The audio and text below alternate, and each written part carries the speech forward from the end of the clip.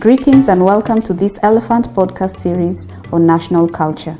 In this episode, Dr. Mshai Mwangola, a performance scholar, and Dr. Godwin Murunga, Senior Research Fellow at the Institute of Development Studies, University of Nairobi, set the context for a series of conversations on national culture. So thank you, Godwin, for agreeing to set us off on our exploration of national culture. We will be starting with a look at Frantz Fanon's thoughts on what this meant as articulated in the book The Wretched of the Earth. But let's start with Frantz Fanon himself. Who is Frantz Fanon? Frantz Fanon is one of the key critical thinkers around the question on national culture. But to understand discussion of national culture, you have to understand where he comes from and his life. And broadly speaking, there are at least 6 different countries that Frantz Fanon lived in and for which had serious implication on his thinking around national culture. Born in Martinique in 1925, Fanon grew up in a family that was the equivalent of what in Kenya would be the middle class. Remember that this was a colonial society, but it was also a racially stratified colonial system.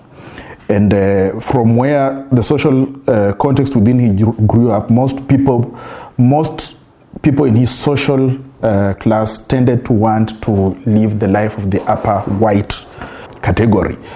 But Frantz Fanon reacted against this, partly because of his education under Caesar negritude, but partly because of his experience when he went to live in France after the Second World War.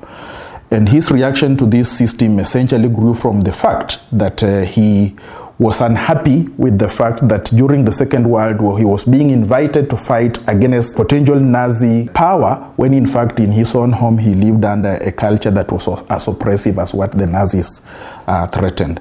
And so he rebelled against that system and began to develop a kind of thinking that was against not just colonialism but also against a racially stratified structure. And this was to influence his life. Not just in France, where he studied psychiatry, but also in Algeria, where he was seconded to work in a hospital.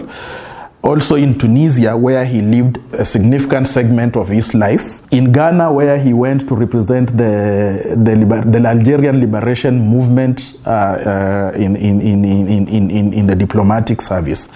But eventually also in the US, where he went for treatment following the discovery that he was suffering from leukemia. So, Fanon, just to recap, having grown up in Martinique, where he became conscious of these identity issues, whether it is race, whether it is class, then goes on to France, and he goes as a student. Yes. But while he's there, he's invited to join the French army, I'm assuming because it was a colonized country, and then is deployed as part of the French, under the French government to Algeria. Yeah. Okay. So remember that Fanon left Martinique when he was 18 years. And many of the things that he begins to experience while he's in France are things that he's beginning to learn as reconcile his own life in Martinique to new contexts in Paris. And one of the things that made a big change in his thinking was the fact that he noticed that the French peasants weren't interested in fighting in the Second World War. And it led him to ask the question, why should I be fighting on behalf of France, right, when the French peasants don't want to fight on behalf of France? And this represents a big transformation in his thinking. His decision to study psychiatry has a lot to do with his desire to begin to reconcile himself to these contradictions in his own life. Being black, working in a racially growing up in a racially stratified society, living in France where racism was stuck in your face, and beginning to ask questions. How do colonized people begin to deal with these kinds of contradictions in life? So the outline of Frantz Fanon's subsequent life as a young man, but eventually as an adult, as a professional, and as a a fighter in the Algerian struggle for independence, has a lot to do with his attempt to reconcile himself to the contradictions of his society through medicine, and also eventually through his participation in the struggle for Algerian independence. So when he went to work in Algeria, he was sent there by the French government. He was working as a psychiatrist. Yes. But yet the books that we know him for are not psychiatric. They're not medical texts. They're not scientific texts. So when did he make that transition? The key transition for Frantz Fanon was his experience in the hospital where he went to work. Remember that working in that hospital, he was exposed to French soldiers whom he had to treat following the horrors of war, but he was also exposed to Algerians who he was treating again because of the war. And it was in the contradictions of the various experiences he had from these patients that he began to take a decision about what violence means, what it does to the different people who are involved in that violence, and what the results of that violence are. And obviously, in the context of these contradictions, he took a very clear line which we can discuss in this podcast. Okay. And so after that, then, his biggest investment is not psychiatry in the sense of a doctor treating one patient, but it becomes, if you want, looking at analyzing what is the sickness of the whole society. Yes. And how we can heal that society. Yeah. Could you say something about some of the books that he wrote? Fanon wrote many books, some of which I have never read because they are written in French, but 4 of them stand out very significantly. The first one, of course, is Black Skin, White Mask, which is a book that really begins to deal with the questions of alienation and alienation based on race. It's one of the books that gets a lot of mention, especially in some parts of the world, in the US, in the West Indies where he came from. It's like a significant text even today among students in the university especially. The second book which has had a serious mention is A Dying Colonialism, which is a serious comment on the context of his own reflection, the context of colonialism. And the third book, which is very closely related to A Dying Colonialism, is The Wretched of the Earth, which we might want to spend a lot of time talking about, partly because it reflects a lot on our own contexts under colonialism, but also in modern times. And The Wretched of the Earth essentially begins to deal with the question of violence. What does violence in a colonial context, where does it come from? How do the protagonists in a violent context deal with it, and how is violence resolved, and what does it mean for the attainment of independence, both for a people, for a society, and all that. And the final book, which I would like to make quick reference to, is titled Towards African Revolution, which is a study that was published posthumously, a collection of essays that he wrote over a long period of time to different journals, different magazines, as he reflected on some of these questions. And actually, when he died in the US in the 1960s, Frantz Fanon was still working on many of these essays, which eventually end up being published in this final book. I know there are many other books that have been written, his own reflections on the Algerian Revolution and all that, some of which touch on questions of gender, touch on questions of liberation in general, but also reflecting that in the context of the overall society. And we might perhaps have opportunity to have somebody talk about them who reads both French and English. Thank you very much for that introduction. But I want to go now in detail to The Wretched of the Earth. This is the third book that you mentioned, and you said this book is very important to us. Not only, obviously, we are 50 years plus in Africa in terms of away from the colonial era, and we'll come to why you think it is important. But perhaps can you just tell us a little bit more than what you've said about this book? I mentioned earlier on that Black Skin, White Mask is a book that commands a lot of attention, especially in the US and in more contemporary times, because it's a book that deals with the racial question. The wretched of the earth commands a lot of attention in among many African thinkers, African intellectuals, broadly defined. And I'm saying broadly defined because nowadays we tend to think about Fanon as that guy you go to the university and read. But actually, when you think backwards, Fanon was the guy you read irrespective of whether you are in the university or not. He was a popular read for many constituencies. And essentially the reason why Fanon was a popular read was because one cannot think of a thinker who has analyzed the question of colonial violence with the kind of clarity that Fanon did. He basically focused on settler societies. In the context of Africa, settler societies were largely societies that had a huge population of white settlers who lived in colonial societies. They assumed that they would dominate forever. Algeria is one good example, but for practical purposes, for the elephant, Kenya is a very good example. South Africa is a good example, and Zimbabwe, Namibia are also perfect examples. And Fanon sought to understand the character of violence within settler colonies. His main argument being that violence within colonial settler societies has its specific dimensions. It emerges as violence is used to institute colonialism. It's also used to sustain colonialism. And if successful, violence becomes the medium by which settler colonialism is given a mark of permanence. Mm-hmm.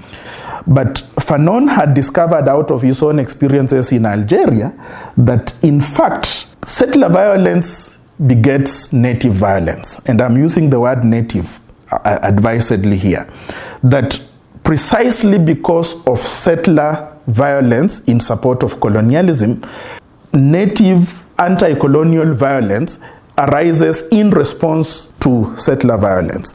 And it assumes almost the same character that settler violence was used. So the nakedness of that violence, the brutality of that violence, the dehumanizing, alienating character of that violence is what Fanon understood to be what the natives uses the word vomits back, that kind of violence. And although I know Fanon knew that violence in itself can be very bad, he decided to make a very good argument that, in fact, this violence plays a cathartic role. It's a liberating form of violence. He actually inserts the caveat that without the response through violence means by the natives against settler colonialism and settler violence, there can never be independence. So violence is not in itself bad. It depends on how it is deployed and for what purposes. It depends with the context within which it's deployed and the purposes for which it is deployed. And in the particular case of colonialism in Africa, there is the fact that for there to be catharsis, there must be violence. And secondly, for there to be independence, there must be violence. He basically makes the argument that settler violence traps everybody into a system of violence, and that you cannot get out of settler colonialism unless you go through the process of violence that settler colonialism introduced in the first place. And he sees this as a dialectic, going back to the Hegelian, to the Marxist dialectic, that settler violence is the thesis in that dialectic, that native response is the antithesis, and the resolution of that conflict, the attainment of catharsis, the attainment of independence is what resolves that kind of violence. And he applied this not just to Algeria, which is the case study that he observed very well. Fanon makes mention of Kenya and makes mention of the Mau Mau and says that part of the trouble with Mau Mau is that the Mau Mau violence was never really acknowledged by the rising African, I think he refers to them as petty bourgeois, who were endorsed by the British government, the outgoing British government in Kenya as the owners of Kenyan nationalism. His analysis of Kenyan nationalism basically says because he did not acknowledge Mau Mau, it never really resolved the contradiction of the violence in the white settler colony that Kenya was. Okay, so I'm listening to you and you're talking about violence, and basically the argument is that on one hand you have the settlers pushing And then on the other hand, you have with violence. Yes. On the other hand, then you have freedom fighters, those ones who are fighting for liberation, pushing back. But now the people who come and become the leaders and the face of this violence do not belong to the side that is pushing back, but come from elsewhere. In fact, they're on the side that is coming with the first push. And I want to come back to that in terms of where we are today. But I'm trying to figure out, where does culture come? First of all, let's make the point that the struggle does not happen suspended above society. The struggle happens in society, right?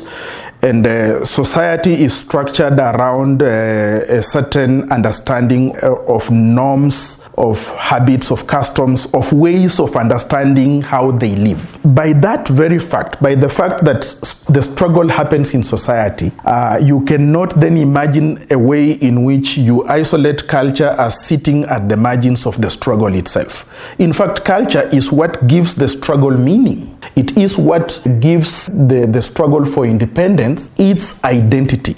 So that the kinds of things that that particular nationalist struggle deploys in order to attain its objectives are themselves given meaning by the very society in which they come from. How people mobilize to fight, the choices they make around how to fight, when to fight, why to fight, who is involved in the struggle, are all informed by their own way of life. So culture sits at the heart of the struggle for independence, and culture defines what nationalism then means to these particular people. And so what we'll be looking at in future podcasts is what is Fanon saying and how he makes that relationship. But as we close, I'd like to ask you two questions. One, who else is Fanon thinking with? Who is he in conversation with? Maybe you can give us one name that perhaps we can look at in future podcasts. And two, so what? This was 50 years ago, 60 years ago.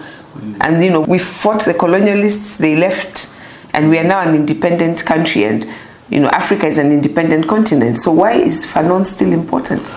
But to your question, number one, it's a little bit unfair to just isolate only one person, because Frantz Fanon is in conversation directly or indirectly with a whole number of other thinkers. Jean-Paul Sartre is central to Fanon because he actually wrote the preface of The Wretched of the Earth, and over time actually began to appreciate the struggles both from the negritude point of view, but also all the way into the kinds of beliefs that Frantz Fanon brought to the fore. But perhaps for me, I could also mention Frantz Fanon's conversations indirectly, at times directly, with people like Malcolm X, with groups like the Black Panther movement in the US, people like Stokely Carmichael and all that, all of whom drew inspiration from reading Fanon and knowing that actually the kinds of struggle they were involved in had happened before. But perhaps for me the most important one would be Amilcar Cabral. Amilcar Cabral had also been involved in a similar struggle in Guinea. He had a very interesting conversation with Fanon in terms of which categories of society are most important in the struggle for independence, and how do you locate the question of violence in relation to some of these categories.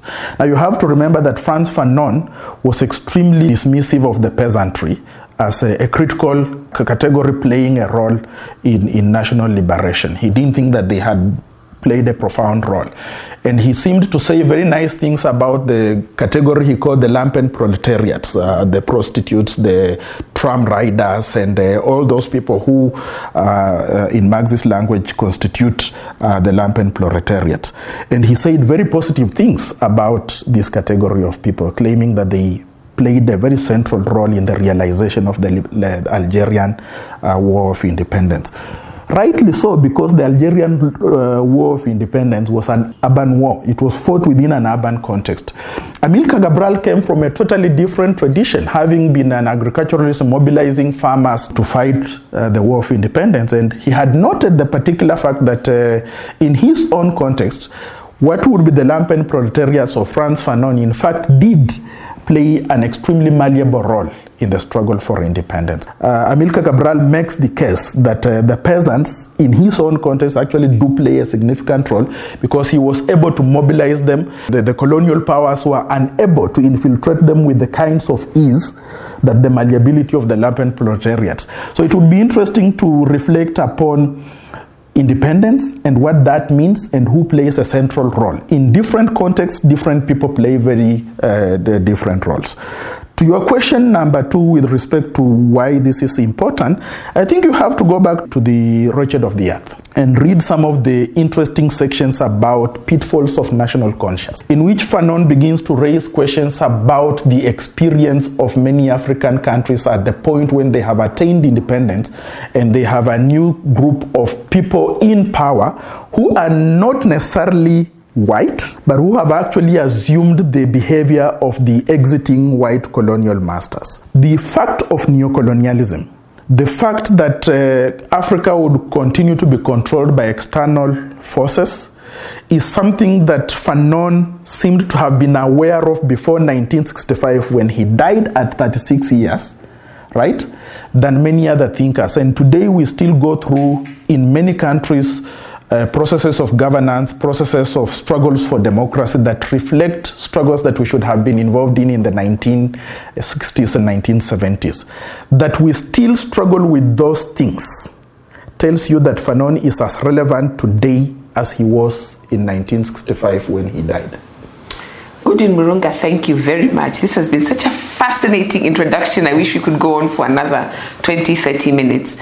We will be picking up Amilcar Cabral because he also wrote on national culture, and it would be great to have the two in conversation, but also to reflect on what that means for us today.